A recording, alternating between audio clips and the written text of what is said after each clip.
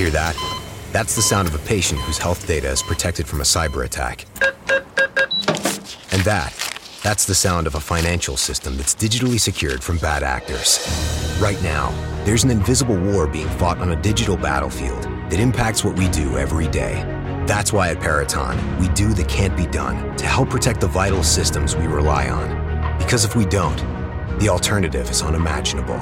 Peraton.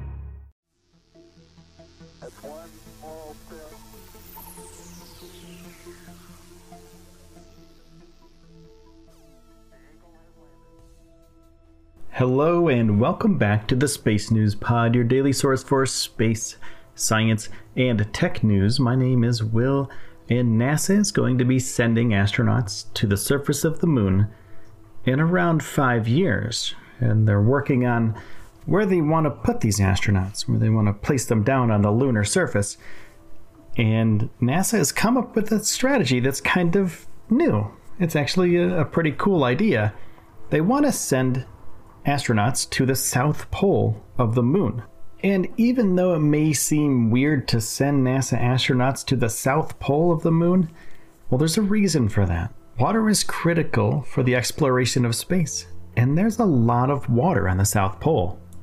It could be used for drinking, of course, cooling down equipment, breathing apparatus, rocket fuel for missions further into the solar system, and that's why they want to explore the south pole of the moon, because they don't want to just go where they've gone before. They want to do something new, something that hasn't been done before.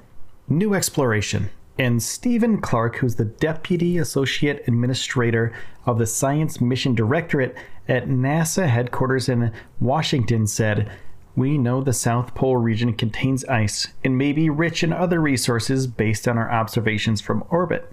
Otherwise, it's a completely unexplored world, and the South Pole is far from the Apollo landing sites clustered around the equator, so it will offer us a new challenge and a new environment to explore as we build our capabilities to travel further into space." And the South Pole, it's been explored before, just not by humans.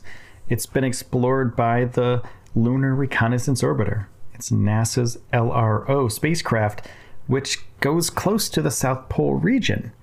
It's had thousands of orbits in the last decade, and it has really precise data of this region. And because of that data, scientists have precise details of topography, temperature, and locations of likely frozen water. Noah Petro, who is an LRO project scientist based out of NASA's Goddard Space Flight Center in Greenbelt, Maryland, said, "We've mapped every square meter, even areas of permanent shadow." But before they send people, they're going to send robots. They're going to send commercial lunar payload services from commercial landers, from their vendors, that are going to explore this area, who's going to check out water, temperature, and topography in a greater detail. I mean, they could throw a rover up on the moon, right? They could fly it up there, and it could be a bad place to land. So it's better to have a rover go there first, figure out if it's going to be good or not, and then make a calculation of if that's going to be good for people. And if it's not, well, you send a rover to another place until we get it right and safe for the astronauts. So the South Pole, well, it has a bunch of craters on it, right? And they reach very low temperatures because they're permanently in shadow, because the low angle of which sunlight hits the moon's surface on the polar region. And the angle is based on the 1.54 degree tilt of the moon's axis, and Earth's is 23.5 degrees. And if an astronaut was standing near the South Pole, the sun would always appear on the horizon, illuminating the surface and thus skimming primarily the rims of these craters. But the inner depths, they're not going to be touched by sunlight, so they're going to be frozen, and that's where we're going to have to extract the water ice from. Now, one of the problems with these craters, though they do have water ice in them, they're really, really cold. Negative 414 degrees Fahrenheit. That's about 250 minus Celsius. And it's stable, the water ice is stable there, but it's going to be really difficult to extract. These are some of the coldest temperatures in our solar system, and we've never sent human beings, astronauts, to this cold of a climate on another heavenly body. So we're not really sure how that's going to work out. That's why we send rovers up first, to make sure that it's safe for our astronauts. And speaking of moon landers, remember Beresheet, Space IL's lander that crashed a couple days ago? Well, there's been an investigation on why this happened. And it appears that a manual command was entered into the spacecraft's computer, which led to a chain reaction in the spacecraft itself. And during that chain reaction, the main engine switched off, and it prevented it from doing anything else. So it just stopped. Everything just kind of stopped. And the team will continue to investigate further just to make sure they know exactly what happened, so they don't do it again, because they announced that there's going to be another lander that they're working on. So it's round 2 for these guys.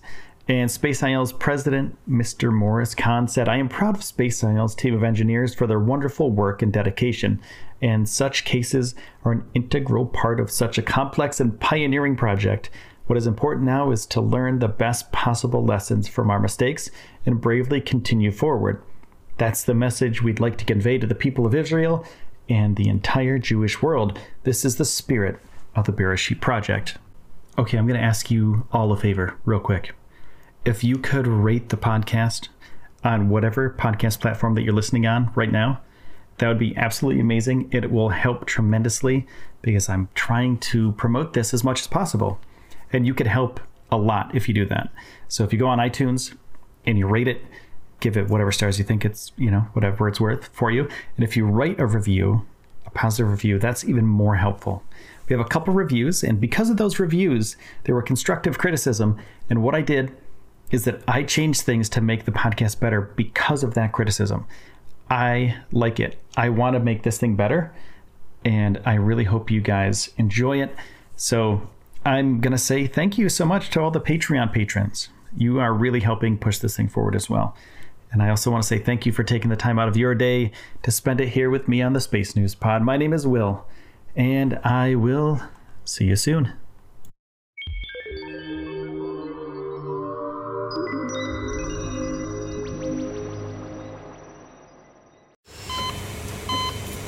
Hear that? That's the sound of a patient whose health data is protected from a cyber attack. And that's the sound of a financial system that's digitally secured from bad actors. Right now, there's an invisible war being fought on a digital battlefield that impacts what we do every day. That's why at Peraton, we do the can't be done to help protect the vital systems we rely on. Because if we don't, the alternative is unimaginable. Peraton.